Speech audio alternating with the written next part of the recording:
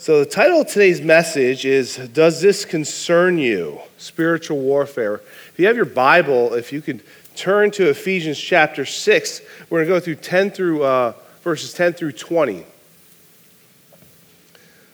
If you don't have it, that's all right. We have all the Bible verses out here because I'm a PowerPoint geek. But let's pray. Heavenly Father, Lord, as we go through this study, Lord God, I pray that you open our hearts and our minds, Lord. Let us be closer to you today, Lord God. Let us know why we put on the full armor of God, and let us resist the schemes of the devil. Father, I pray for each person here tonight, Lord God, that you speak to their hearts. And I pray these things in your precious name, Jesus Christ. Amen. So before I get started, so this is a near and dear thing to me, warfare. So if the few people that know me, they've probably heard that I'm a Marine Corps veteran. So I spent about 4.5 years in the Marine Corps in the infantry. So I was a machine gunner. You know the guys on top of the Humvees with machine guns? That was my job. Fun, right? No, not at all. And I spent about 14 months in Iraq. I was in Camp Ramadi. So a lot of the things that happen here, it related to me and it spoke to me, and it's very rare when I actually speak about myself or use my own examples when I actually speak about the Bible. But this is something that's actually really relevant because this is something that we deal with on a constant basis. I just happen to see it real life. You guys are seeing it spiritual life. So, as we turn to the passage, Ephesians chapter 6, 10 through 20. Finally, my brethren, be strong in the Lord and in power of his might. Put on the whole armor of God that you may be able to stand against the wiles of the devil. For we do not wrestle against flesh and blood, but against the principalities, against powers, against the rulers of the darkness of this age, against spiritual hosts and wickedness in heavenly places. Therefore, take up the whole armor of God, that you may be able to withstand in the evil day, and having done all to stand. Stand therefore, having girded your waist with truth, having put on the breastplate of righteousness, and having shod your feet with the preparation of the gospel of peace, above all, taking the shield of faith, with which you will be able to quench all the fiery darts of the wicked one, and take the helmet of salvation, the sword of the Spirit, which is the word of God, praying always with all prayer and supplication in the Spirit, being watchful to this end, with all perseverance and supplication for all the saints. And for me, that utterance may be given to me, that I may open my mouth boldly to make known the mystery of the gospel, for which I am an ambassador in chains, that in it I may speak boldly as I ought to speak. See, Paul, who wrote the book of Ephesians, he concluded his discussion. This is the end of the book of Ephesians regarding the proper function of within household relationships. Now, Paul shifts his focus to what's external now. First, it was an internal thing. Now it's an external thing in the previous verses. Now, his previous exhortations focus on within the church and how you should function together. And we should seek to maintain spiritual growth. Now, this passage focuses on the external because it's talking about spiritual warfare. It's talking about the relationship between you and God and how you need to put on the full armor of God because there is an attack on you. And this is a real life attack. Now, Paul calls them to be strong and equipped in the battle opposing the gospel. That's 10 through 17. And he uses military imagery to help convey the nature of this conflict. Because there is conflict. Because Satan is like a lion prowling around looking to whom he may devour. Devour does not mean to hurt you. It means to kill you. And that's the reality of it. Certain things I've learned in the military, in combat, there's conflict. Conflict are two opposing sides going against each other. And then you have combatants. Combatants are people that want to essentially kill you. You have casualties. Let's spend a little time on casualties for a moment. Casualties are people, for example, the unborn children. There's about 2,000 to 3,000 children that are aborted every single day in the United States, about 125,000, according to the World Health Organization, every single day. About 60,000 people are in human trafficking in the United States. About 52% are children used for sex trafficking. During this last year in 2020, suicide rate has jumped, anxiety has jumped, depression has jumped. As a veteran, I understand these things because of things like PTSD and things like that. 22 veterans commit suicide every single day. You are being attacked. And this is the reality of things. In 2020, over 2,000 Christians in Nigeria were slaughtered. And this doesn't resonate because we live in the United States, doesn't it? It doesn't make sense to us. But you are being attacked in various ways. For example, anxiety, depression, things like that. The devil wants to hurt you. He wants to hurt your family. He wants to kill you and your family. The devil knows that he's going to the lake of fire because he knows the Bible better than 99% of people. He's been around for a really long time. He's a real smart guy. But he knows he's going down, and he's going to take as many people down with him.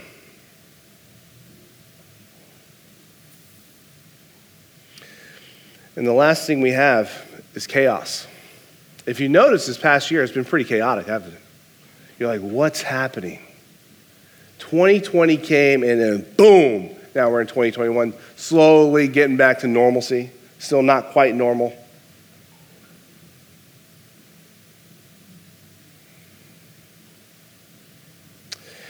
The chaos in our lives is created by someone, and it's not God. God gives us peace. So the first point I want to go through is the believer's power. The believer's power. As we go back to verse 10, it says, "Finally, my brethren, be strong in the Lord and in the power of his might." The word finally indicates the beginning of the final section, but it also means from now on. Now, Paul is saying the battle that is starting now and will be ongoing until the Lord returns.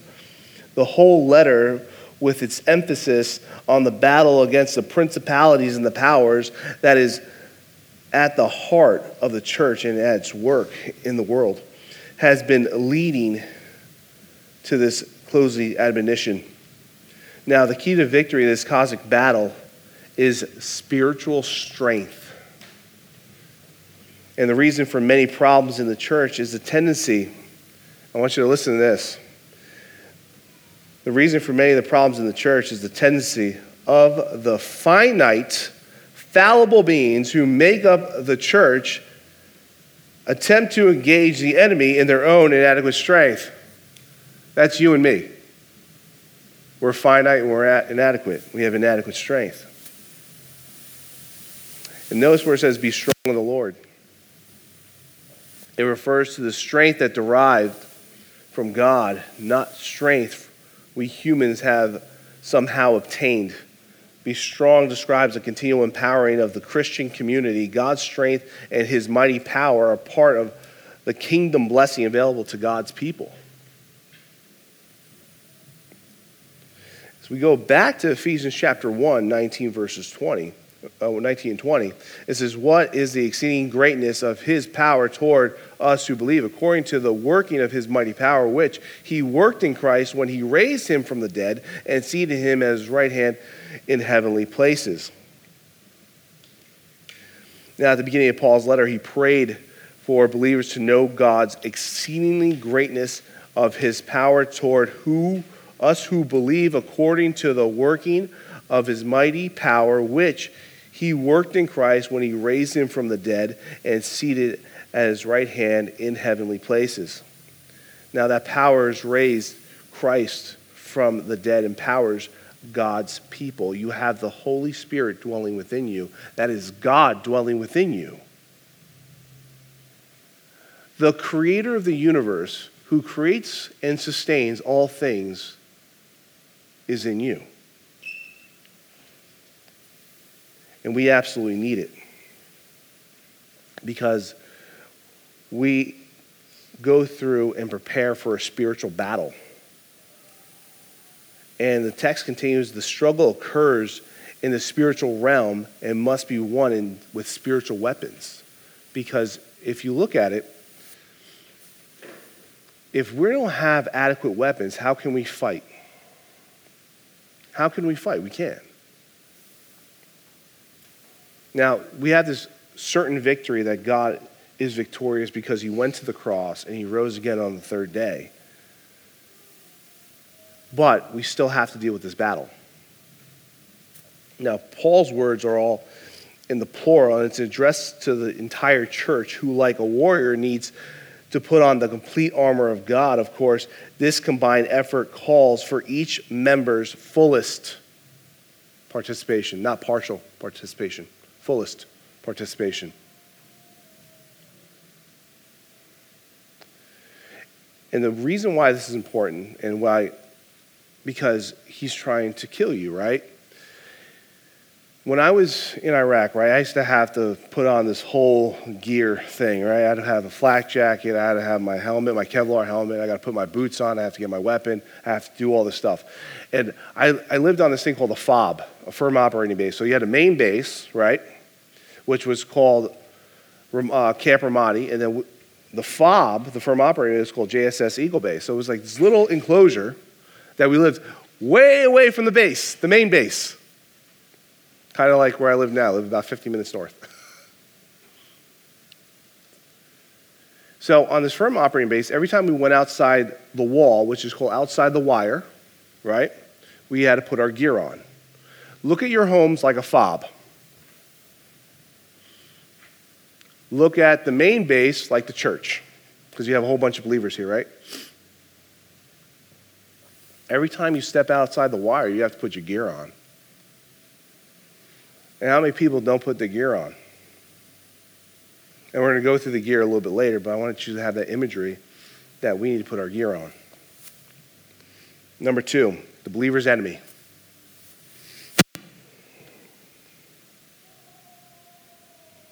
In verse 11 it says, put on the whole armor of God that you may be able to stand against the wiles of the devil. God empowers his people, and he does not send them into battle unarmed. God's people must put on the whole armor. Now, he's always talking about the full armor, complete equipment, head of protection. And now this gear was not meant for show. It's not meant for show. Why would you put on armor? Because you're going to go into battle. You're going to go fight, right? I used to be an MMA fighter, and when we used to practice, we used to have to put on headgear, right? Because what happens? You get hit in the head, you don't want to get knocked out, right? But this was used for hand-to-hand combat for someone to kill. And that's the imagery that you need, is that this is a real-life thing.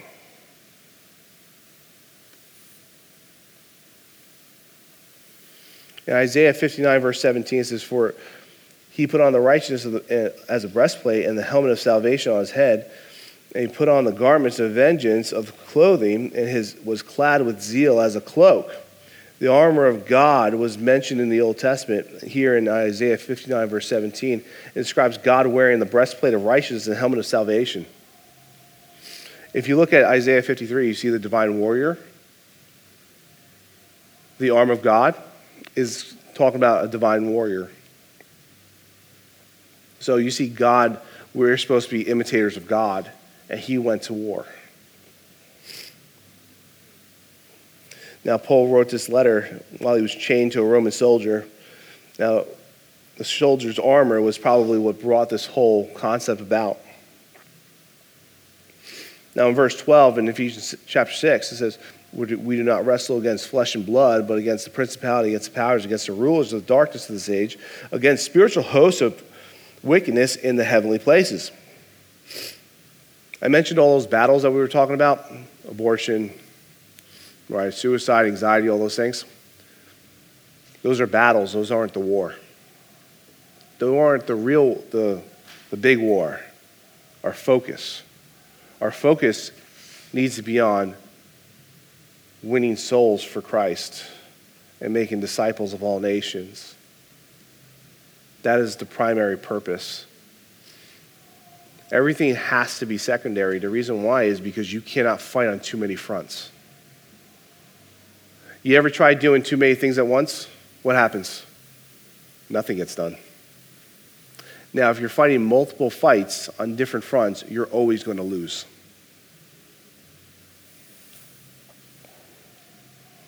Now, Paul's writing this, and he knows that the Ephesians, they had practiced magic and witchcraft. You see that in Acts chapter 19, verse 19. So they were well aware of the power of the darkness. Now, those powers are cosmic and spiritual, and they fight the battle in that realm. Now, we face a powerful army whose goal is to defeat the Christian church. Now, when we believe in Christ, the satanic beings become our enemies. When you put your faith in Jesus Christ, you know when it says count the cost for discipleship? That's part of counting the cost, because you went from one end to the other end. And Satan even hates his followers. You know why? Because where do they end up? You guys can say it. Where do they end up? Hell. Right? So Satan even hates his own followers. How much does he hate you guys? This is called spiritual warfare, by the way. No. That's just some guy screaming randomly. I know you guys were waiting for me to address it, right? These guys.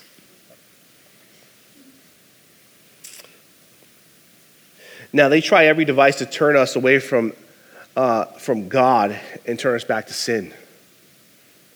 Now, believers are assured of victory, and we must engage in the struggle until Christ returns, because Satan constantly battles against all who are on God's side. Now, the devil and his dark power rule the world, but they do not rule the universe. Now, the stolen kingdom will be regained by Christ, who is the rightful ruler when he appears. See, in the meantime, we have to deal with the supernatural battle. And the supernatural power is always going against Satan, which goes against that we're not focused on the people. They're not our enemies. They're not. People that will yell at you because you're a Christian or persecute you, guess what? They're not your enemy. The people that are for these abortion clinics, they're not your enemy. It's the principalities of the air. The rulers of the darkness of this age, they're your enemy. So now we have the believer's armor.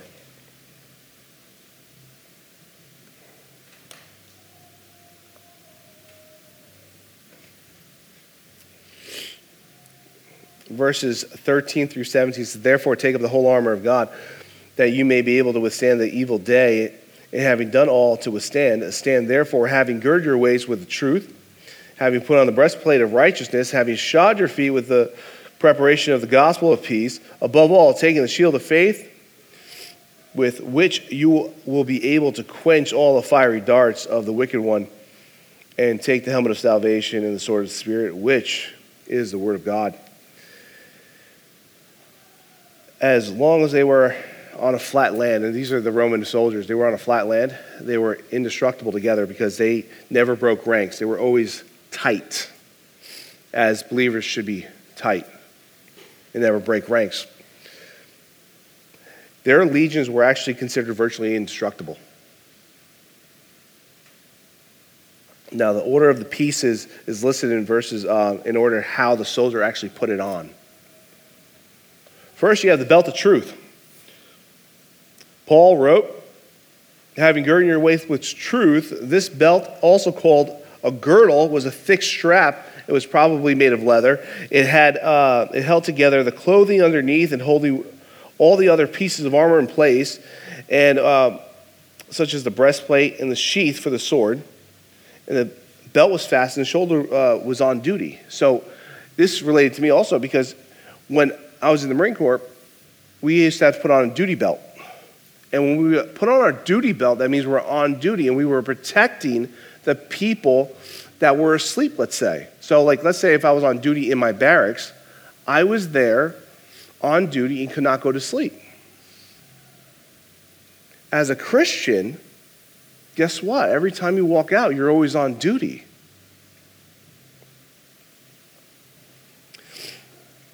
Now, this belt of truth also was used as a support for the core. If you know anything about exercise or anything, your core is everything. The top strength trainer in the world says, if you want to build strength, there's two things you need to do. Build grip strength and core strength. The top guy in the world says, do those two things, and you'll build that. It's about building your core. And this held your core, and it's the belt of truth, which is the core of everything, the foundation of what we believe. And it was slacked, when it was taken off, that means you're off duty. How many times have you walked out of your house not on duty?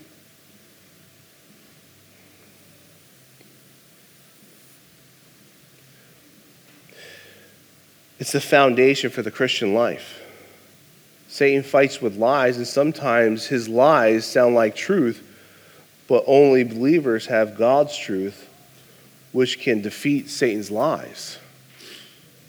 In the book Kingdom of the Cults, Walter Martin wrote, in the first chapter, he gives you an illustration about his friend that worked at a bank. They went down to the Federal Reserve, and they're counting all this money. And they're fresh $100 bills. And then what they would do is they would slip a fake one in there, so the minute they feel it, they're like, oh, this is fake. You need to understand God's truth first. This is the foundation of all things. You understand that, then you can deal with the wiles of the devil. So now we have the breastplate of righteousness. Now next, the soldier would actually put on the breastplate of righteousness. The breastplate was a large leather or bronze chainmail piece that protected the body from neck to thigh, and is to protect the vital organs. The breastplate was a vital piece of the soldier's armor. Now, no soldier would ever go into battle without their breastplate, and also protect the front and the back. Imagine you were in my shoes and going to Iraq, right? And you're in there, and you're about to go outside, remember the wire, right? And you decide not to put your vest on. What would you say to yourself if you were watching yourself? Like, man, that was dumb. Stupid would be probably one of the words. Other words we can't say here? No. But you would absolutely protect yourself. If you see police, what do? They go out and they put their vests on to protect themselves, right? You're going out to battle, and you're not even putting on your breastplate to protect your vital organs. What's in here? You have your stomach, you have your intestines, you have your heart, you have your liver, you have your pancreas, you have kidneys, things that are vital.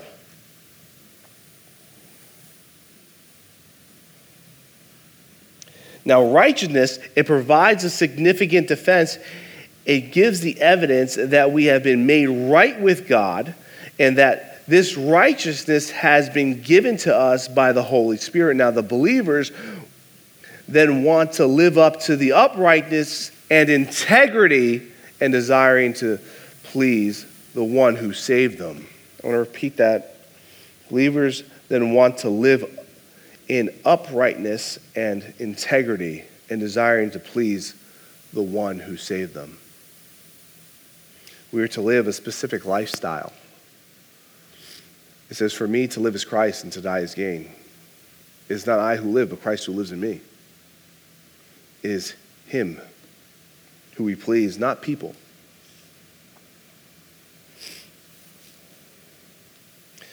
Now, I understand this is not an easy task. It's not easy. I get it.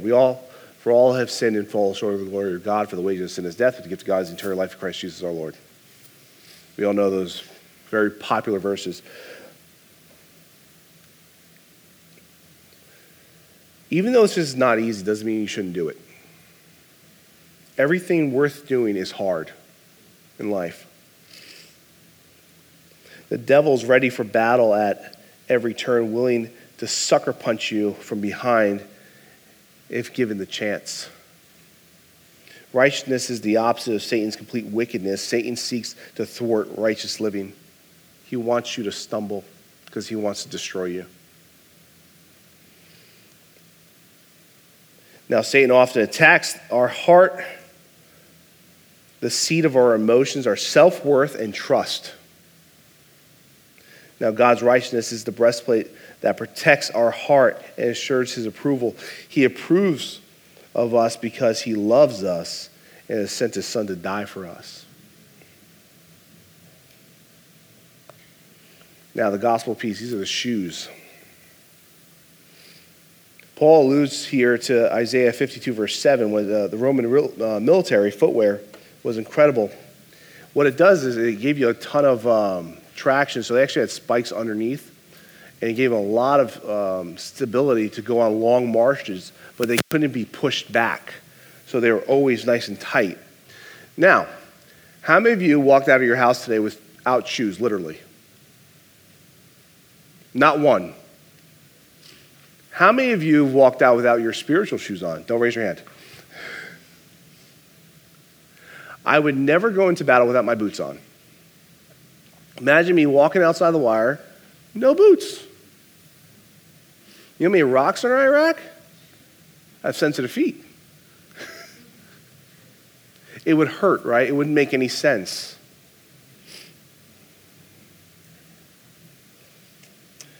Now, this whole strap that was on the Roman footwear actually went all the way up to their knee. It was a leather strap all the way up to their knee. So it gave them a firm foundation. Now, the spiritual footwear is the readiness that comes from the gospel of peace. It is the object of action. Action to go forth. That we are ready to proclaim the good news. Paul calls this an offensive weapon because of the divine messenger proclaims peace.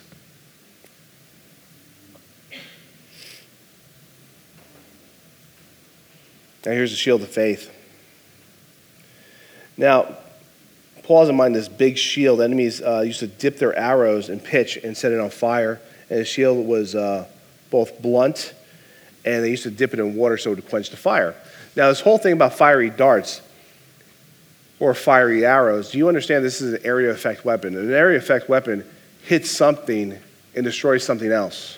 So, for example, if a fiery arrow were to come in here and land somewhere here, it would start burning other things. So, it could hit multiple people or hurt multiple people, can't it? So, let's say the fiery arrow missed you, but maybe it hit your family. Or hit someone you love. Because you were more concerned about getting out of the way and not using your shield of faith.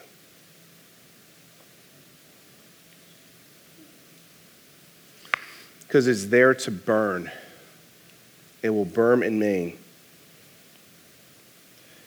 Now the enemy, the ruler of this world, sends out his flaming arrows of temptation, doubt and wrath, lust, despair, vengeance, problems, and trials in our lives.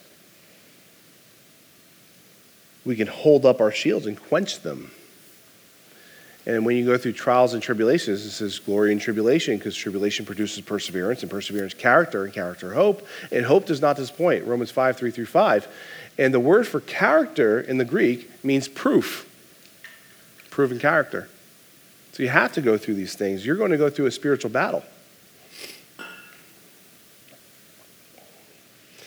Here's what 1 John 5:4 says. For whatever is born of God overcomes the world, and this is the victory that has overcome the world, our faith. Now we can be sure what we see here is Satan's attacks in the form of insults, setbacks, and temptations, but the shield of faith protects us from Satan's flaming arrows with God's protective perspective, we can see beyond the circumstances and know the ultimate victory is ours. So you can see past our circumstances. If you were getting shot at right now, would you be worrying about the problems that you have, right? Like your typical daily problems, like your problem at work? If you're married, your problem with your spouse? Or if you're in school, your problem with your grades? Would you be worried about any of that stuff? You'd be worried about getting out of there, saving your life, right? Saving a loved one's life. Or if there was a fire, how would you think? The little things don't matter anymore, do they? And that was real for me. I couldn't worry about little things. And you can't worry about the little things and let them stress you out and let you tempt you and the things you want. Because that's what he wants to do. He wants to destroy you.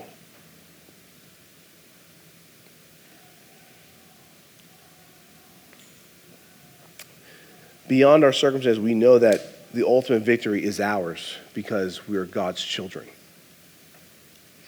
Now, we have the helmet of salvation. What does the helmet protect? Your head. What's in your head? Your brain. I know, it's got real deep here, huh? If I went outside the wire without my helmet on, I'll tell you the beating I would get for being so stupid. I'm telling you, my platoon sergeant would beat me. He's like, you're stupid. I'd rather take a beating and get shot. That's how I look at it. So when a Christian tells you something and corrects you or rebukes you, a brother or sister in the Lord, say thank you. Because they care about you. Because if he would have beat me up physically, no one's going to beat you up physically, but if he beat me up physically to prevent me from dying, thank you. Thank you. Now, this helmet was meant to protect your head, and it's sometimes made of bronze or leather. Protect your head. All right? Back to Isaiah 59, verse 17, he has put on the righteousness as a breastplate, the helmet of salvation on his head, and he put on the garments of vengeance for clothing and was clad with zeal as a cloak. Now, if we focus on the helmet of salvation, God's described here as wearing a helmet of salvation.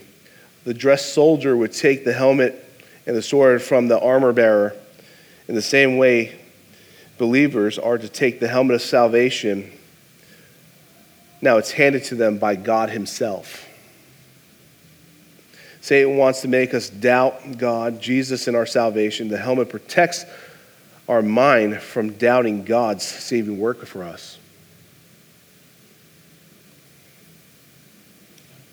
Now, the sword of the Spirit.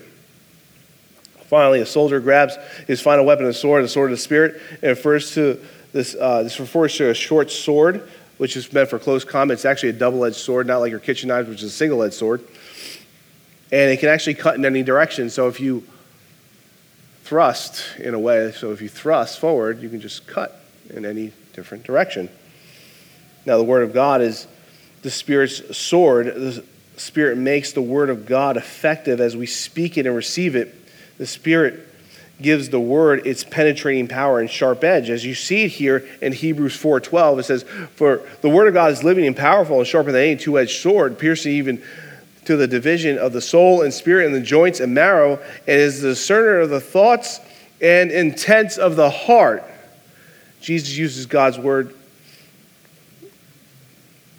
The Holy Spirit within believers have constant reminder that God's Word to use against Satan's temptations. Now, the sword is the only weapon that we don't put on, but we hold. We need to be offensive against Satan when we are tempted. And the way you are offensive, you read these 66 books, and you get in prayer, and you go to a brother or sister in the Lord, and you're offensive. The only way you win a battle is by being offensive. You know, when they say in sports, defense is the best offense, no, the person that scores the most points, they're the ones that win. They're offensive. And I never understood that. When we're tempted, we need to live in the spirit of God's Word. Now we have the believer's resource, number 4. Prayer.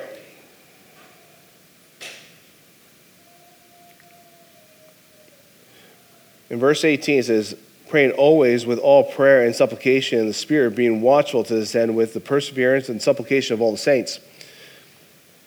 Pray in the Spirit to seek the empowered presence of the Spirit. Paul is not calling prayer a weapon. Instead, he was giving the how-tos to taking up the armor and described in the previous verse, the how-tos. Now we have perseverance.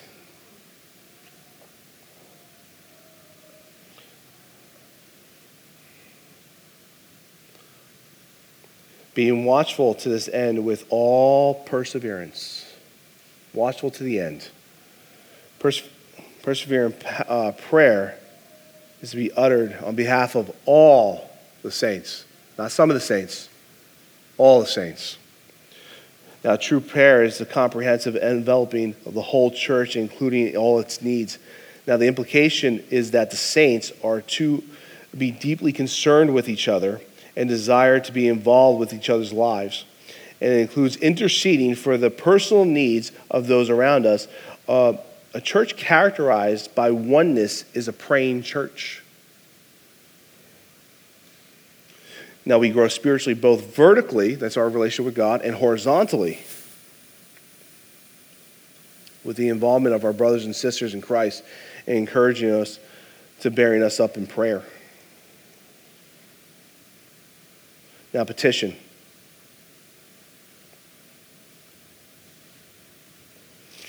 Verses 19 and 20. And for me, that utterance may be given to me, that I may open my mouth boldly to make known the mystery of the gospel, for which I am an ambassador in chains, that in it I may speak boldly as ought to speak. In Ephesians 3:12, Paul spoke about approaching God with boldness and access. And here he uses the same actual terminology to refer to the fearlessness in proclaiming the gospel. The one leads to the other. Paul is not asking for a personal confidence as he preaches for a divine infusion of strength and courage to make good, new, clear, and a powerful in every circumstance. He wants the message to be clear and powerful in every single circumstance. It's about a divine infusion of strength. Now, we'll go to our application. So apply now. Why? Because now you apply. Remember, we're going deep today. I like to say, take this and go. Training. So we're going to switch from old school warfare, ancient warfare, to modern warfare. If you want to complete a marathon, you have to run hundreds of miles. If you want to learn a foreign language, you have to spend some time memorizing certain words and grammar. And if you want to play the piano, you have to learn scales and how to read music, which I don't. And if you want to accomplish anything for God, you have to spend time with the spiritual disciplines, which is Bible study, prayer, church involvement, fasting, serving. Now, being a Christian is not a learned skill or discipline. It is a living relationship with our living Lord, Jesus Christ. But like any other relationship, if you want it to be deep and meaningful, beyond the superficial formalities, like, hey, it's great to see you, my church friend, and you go home and you don't have a church friend. Does that make sense? If you want a true relationship, if you're married, those who are married, you want an intimate relationship with your spouse. That means you have to talk to them. I know, crazy, right? It takes time and commitment. Do you set aside time for your spiritual training? If you're going to war, guess what? You have to train. If you're going to do anything, you have to train. You go to school, guess what? For what? Training. I came here, I'm trained on to find out where the paper clips are because this place is so big. Armed and ready. Are you armed and ready? So here's a question. Why would Christians not want to use the full armor? What keeps them from using it? I came up with 4 answers. And the first one I think is the most accurate one.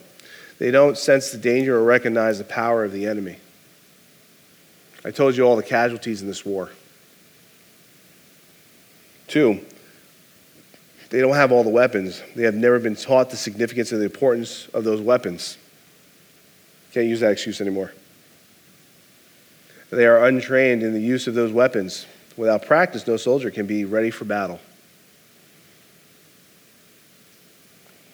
When we were going through our training in a boot camp, we're the only branch of service that shoots from the 500-yard line. They had a silhouette target.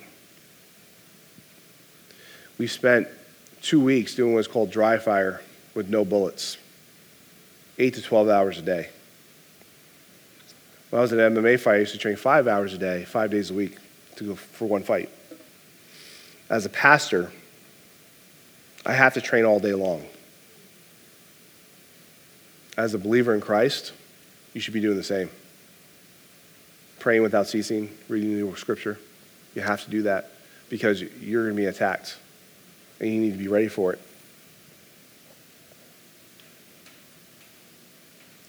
Number 4, they may be in a comfort zone perhaps. They are nowhere near the battle, so they are somehow compromising with the enemy. 2 things are here. If you're a deserter in the military, you know what happens? You go to this place called Leavenworth. It's a prison. Or you can actually be shot in sight. If you're a traitor, treason, you know the penalty is for that? It's death. We'll see a lot of non-believers who pretend to be believers. And we've seen that in COVID, what happened. We'll see through the trials and tribulations who are the true believers. Never compromise with the enemy. It's never going to be worth it. Know your enemy. Now, we fight a spiritual battle. We'll ask, who is the enemy? It's not the non-believer. Although occasionally that person might be full of evil and in rebellion against God, that he or she actually declares himself or herself an enemy of Christianity. Now, the secular media and the world systems work relentlessly to undermine God's truth. And they are not the enemy either, although they are often tools in their hands. The enemy is Satan, because he prowls around like a roaring lion. Now, here's how the devil is actually described throughout scriptures. Forces of evil. The deceiver in Genesis chapter 3, the accuser in Zechariah chapter 3, the destroyer in 1 Peter chapter 5, the adversary for our soul and the souls of our friends and loved ones. As Paul sounded his battle call, he wanted us to know whom we are fighting. Our enemy is powerful, and he is also a defeated foe. As you prepare to engage in spiritual warfare, do not be intimidated by his influences. Use the full armor of God and stand together with other believers.